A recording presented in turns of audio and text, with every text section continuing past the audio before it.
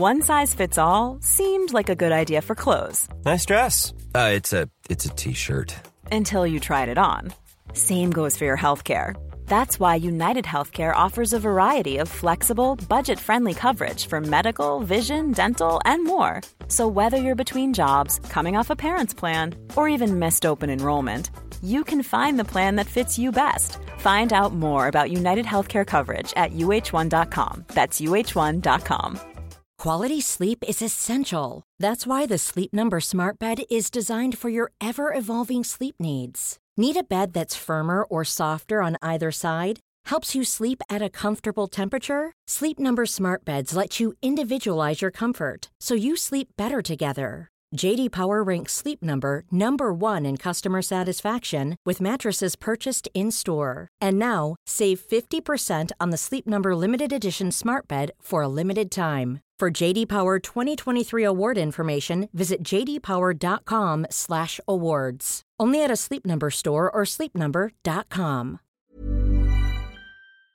This episode is brought to you by the Center for Addiction and Mental Health here in Toronto. Cutting-edge, state-of-the-art, compassionate facility. Right now, it is Mental Health Awareness Week. This is the time when they need you most. This is the time when you can make a real difference when it comes to doing something about the mental health crisis and the devastating opioid epidemic, the overdose epidemic that we're currently experiencing, losing 20 people every day. They need your help. Donate at camh.ca/Canadaland. to help CAMH treat addiction and build hope. This episode of Canadaland is brought to you by Douglas, a mattress that is trusted by more than 200,000 Canadians from coast to coast to coast. It's a great mattress at a very reasonable price point. Comes with a 20-year warranty and a great deal for our listeners. Douglas is giving you a free sleep bundle with each mattress purchase. Get the sheets, pillows, mattress, and pillow protectors free with your Douglas purchase today. Visit douglas.ca/Canadaland to claim this offer. That is douglas.ca/Canadaland.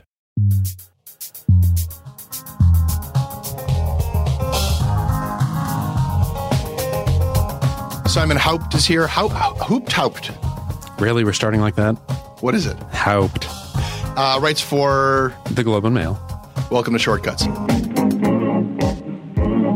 This episode of Shortcuts is brought to you by Steve LaRocque, Eric Nelson, Craig Desson, Christian Mulse, Robert Bishop, Russell Gordon, Charisse Watson, Brad Sorensen, Peter Schofman, and Supriya Dwivedi. This episode is sponsored by BetterHelp. It's amazing the things that we tell ourselves to talk ourselves out of getting help. Anybody who's actually gotten help knows that the process of getting things off your chest, of taking your stressors, your problems, and just like not letting them be bottled up, working through just conveying them to somebody, half of the battle is just doing that. You unburden yourself. And you know what? If you have a real mental health professional, no, they don't have magic bullets or magic words that make it all go away. But often they can help you see things a little bit differently and guide you to strategies or tools or to a new perspective that actually does help. As the largest online therapy provider in the world, BetterHelp can provide access to mental health professionals with a wide variety of expertise in mental health. Because you listen to this podcast, you get 10% off of your first month at betterhelp.com/Canadaland. That's betterhelp.com/Canadaland. This episode is brought to you by Douglas, a mattress trusted by more than 200,000 Canadians from coast to coast to coast. Trust is important. There are a lot of mattress lies out there, a lot of mattress liars. And I didn't intend the pun, but it occurred to me that there is one as I was saying those words. Listen, I am not lying to you. I have experienced the Douglas mattress. It is an exceptional mattress at a surprisingly affordable price point. It is a mattress that sleeps cool, doesn't have that weird thing in the summer where the mattress gets like an oven. It's a very good product. It's delivered to your house in a box. You don't have to go to a big mattress store. It is a medium firm mattress, which is what Canadians prefer, and it comes with a 365-night trial and a 20-year warranty. What more can I tell you? Douglas is giving our listeners a free sleep bundle with each mattress purchase. Get the sheets, pillows, mattress, and pillow protectors free with your Douglas purchase today. Visit douglas.ca/Canadaland to claim this offer. Look, thank you for being here, okay? Thank you. I subjected myself to your editorial process. Mm-hmm. It's always a vulnerable thing to do that. Sure. You don't know what the person's going to use. You don't know how they're going to, what lens they're going to put you through. And I participated with your process, and I'm glad that you're here on my terms in my space. And I see that you're recording this as well. And I do edit this show, but given the circumstances, I'll post the full unedited audio on the website as well. Okay. So that's fine. You can do with it whatever you want. Yeah. Does that sound fair to you? Jesse, I'm here as your guest. I want to talk about the ideas in the piece, the critique, and there is a substantive critique of me in the piece, and there are ideas in the piece, but we can't get into that yet because there's a charge in your piece. And I think it's the most serious charge that one can make about a journalist. To say that a journalist has lied to his audience, has faked something for his audience, I think it challenges the fundamental principle that I'm in the business of telling people the truth. And I need to, get very specific about that with you here because I don't feel that it was represented properly in your story.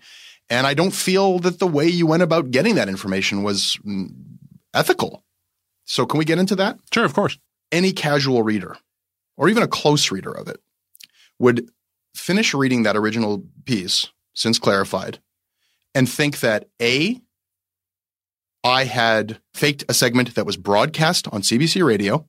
Most people think of a pilot as something that they see, the first episode of a show. Yeah, I don't agree, but that's okay. That's your perspective. So sure. I think that development is not a widely understood term, that this was not broadcast. And I think the Globe has acknowledged that by clarifying that this was not broadcast.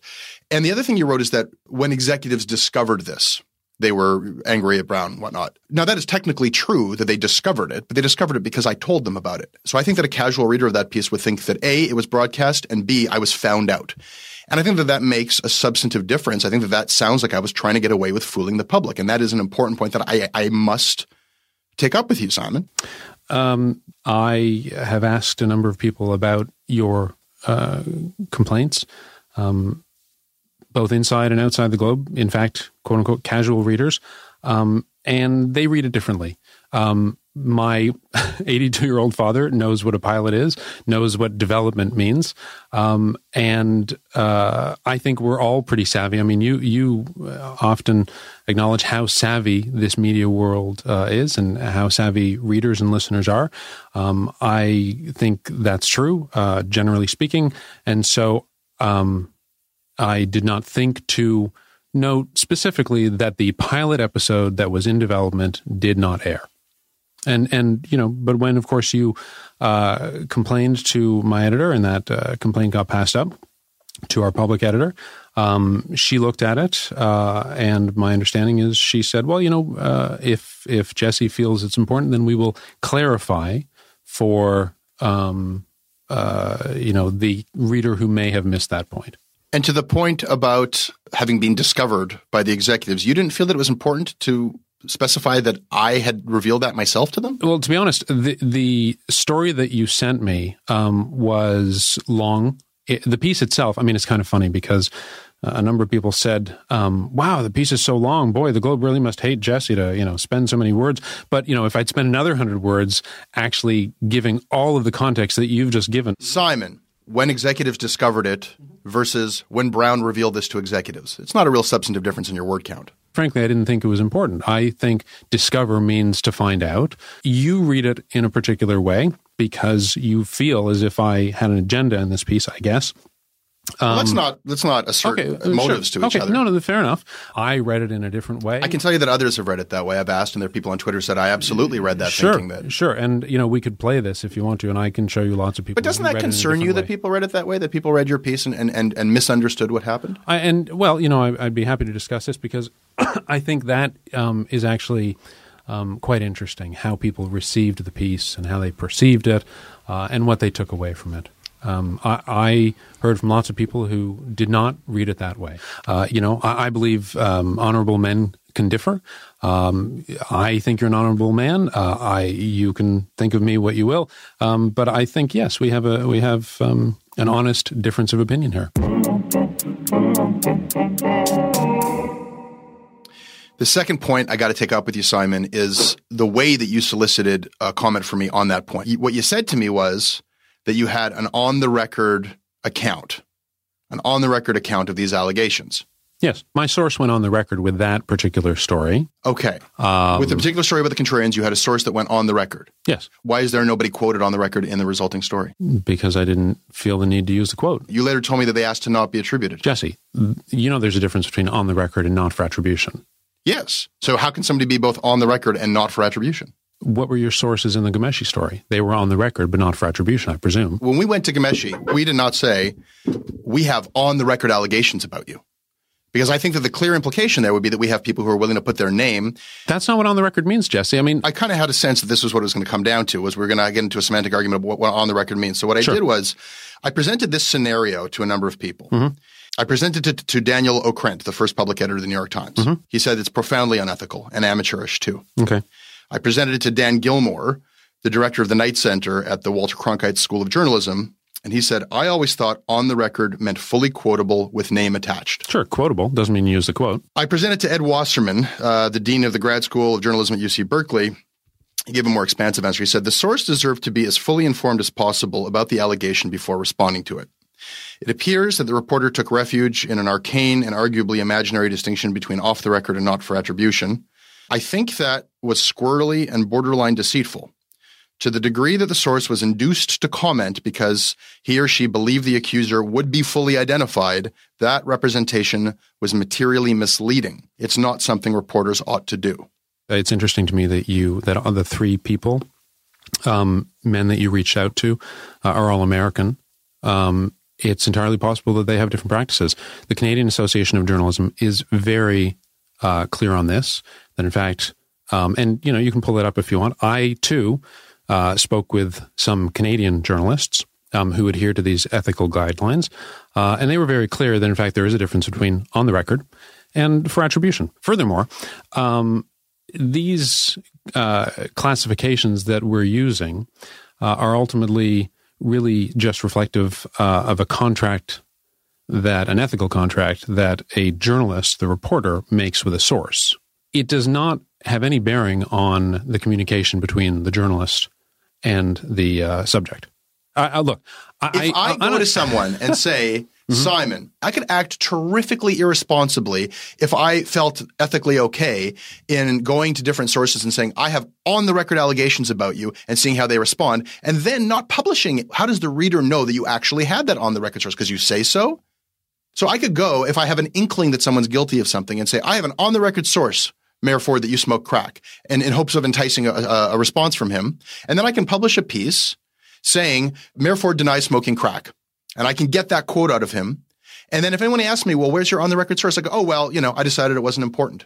And by the way, they were not for attribution. No, that's why we don't do that. No, it's interesting that we're discussing what we publish and what we don't publish in the name of ethics. But I'm sorry you were not aware of these guidelines that, obviously, I guess the mainstream media operates under. I had an on-the-record source. I presented you this allegation. You answered it. I truly don't see the problem. And I'm sorry that you're upset about this. Somebody, a journalist I respect, said to me the other day, it's as if people decided they were either a Jesse or a Globe. And I think if you see yourself as a Jesse, then you read the piece, for example, as somebody said, as Simon being sent out by, I guess on the orders of Bell Globe Media to do this hit job on somebody who might challenge our place, as the moon and the sun and the stars in Canadian journalism. You've worked in big media organizations, much bigger than the Globe. We're a whole lot of individuals who, as they say, it's a little like herding cats, and trying to give us any kind of direction is pretty funny. Yeah, I don't think that there was a directive from mission control of the establishment, that you were going to be the attack dog. No, but that was the allegation that a number of people made, which I thought was... I think that things happen in a softer way than that. I mean, I think that because when you were countering the Lang story, you didn't mention that her conflict was not just about the RBC payments, but that it also had to do with the fact that her partner is a board member of the RBC. It seemed like an auspicious thing to omit. No, look, there were the initial the initial bombshell story was that she had been paid and that she had by RBC and that she waged this quote unquote campaign. And I didn't see the campaign. I did not see evidence of the campaign. Yeah, you're right that the sum total of her campaign was this conference call.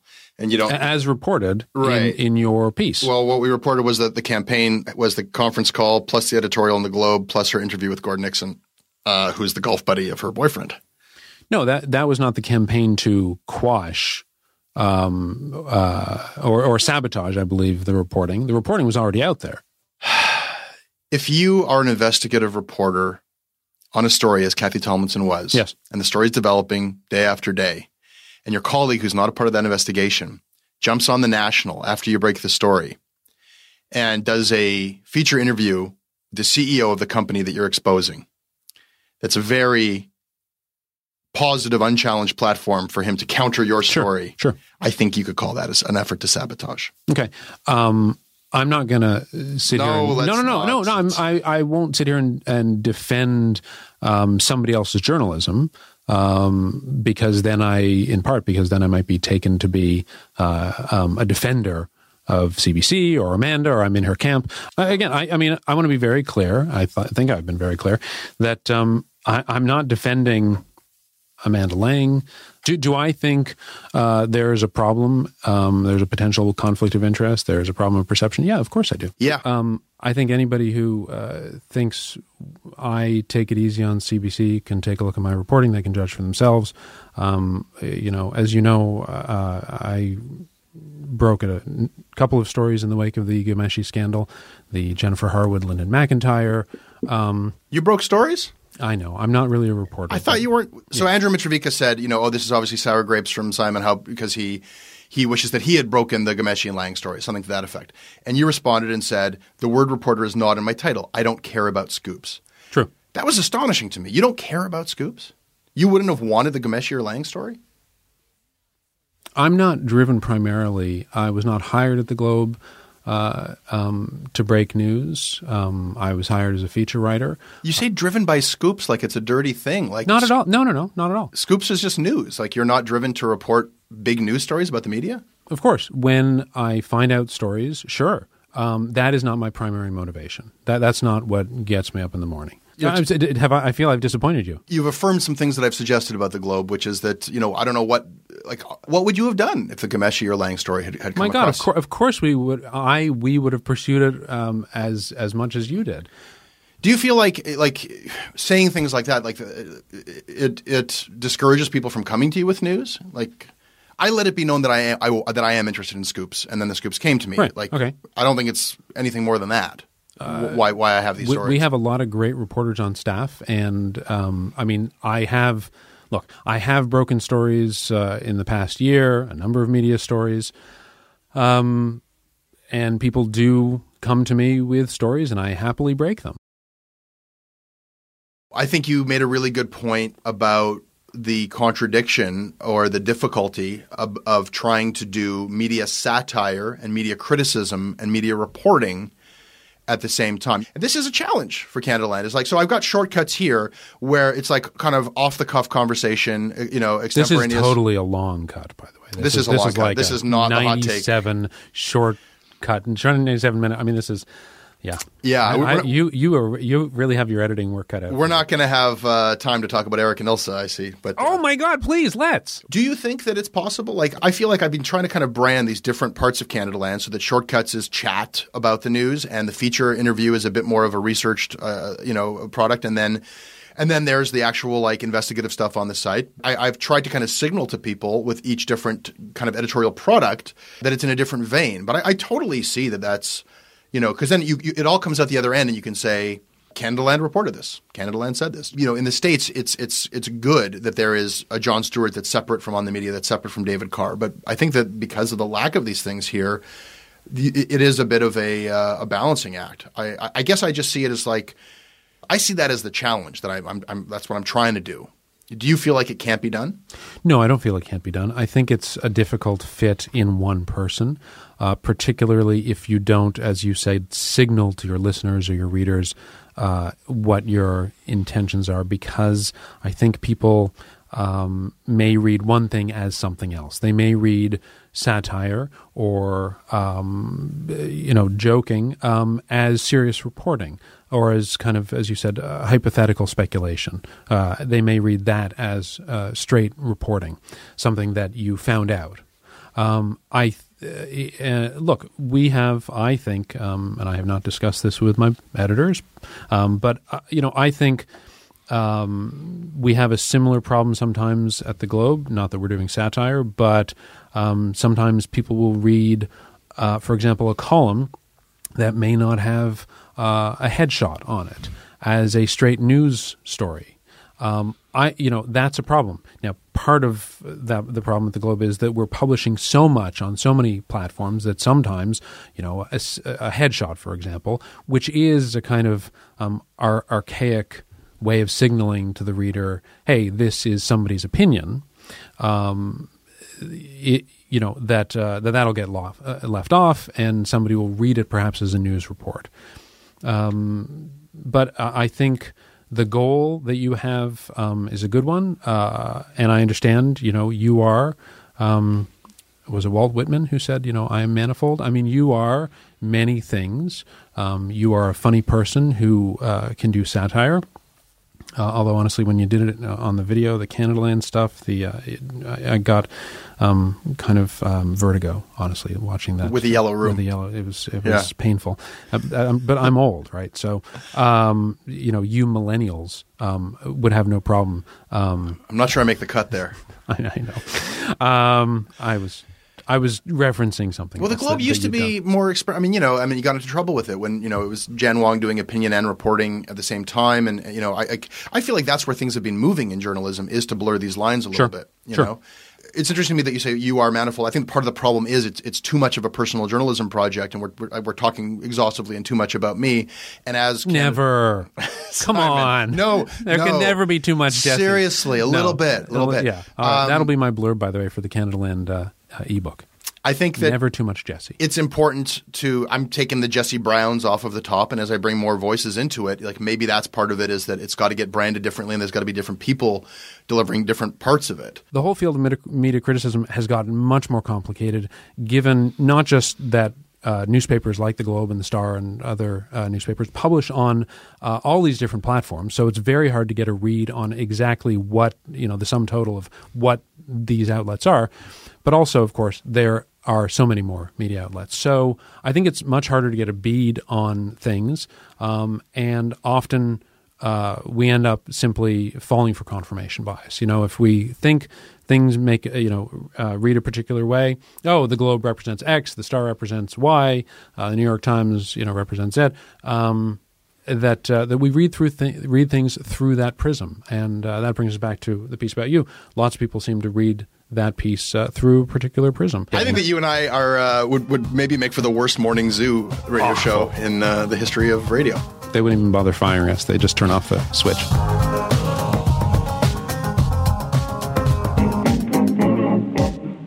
Simon, listen, I'm glad that we're talking about this stuff. I'm glad you came here to talk with me. And I want to say very sincerely, thank you very much for being here today. Thanks for having me. All right, that was Canadaland Shortcuts. I hope you enjoyed it. You can always reach me at jesse@jessebrown.ca. The website is at CanadaLandShow.com. The crowdfunding site is patreon.com/CanadaLand. I produce this show with Andrew Norton, and the next episode of Canadaland will be up on Monday. If you like this show, support it.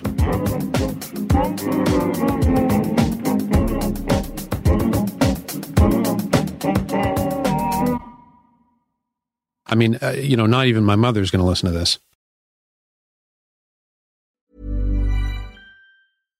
Hi, I'm Daniel, founder of Pretty Litter. Cats and cat owners deserve better than any old-fashioned litter. That's why I teamed up with scientists and veterinarians to create Pretty Litter. Its innovative crystal formula has superior odor control and weighs up to 80% less than clay litter.